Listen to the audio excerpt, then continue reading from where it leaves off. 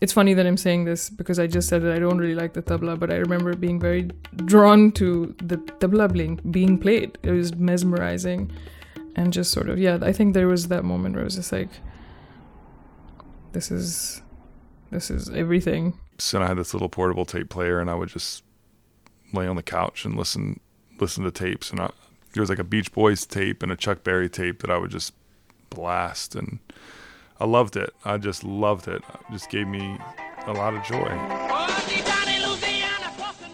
We're bound by slavery, and we are bound by fear of the broken mirror.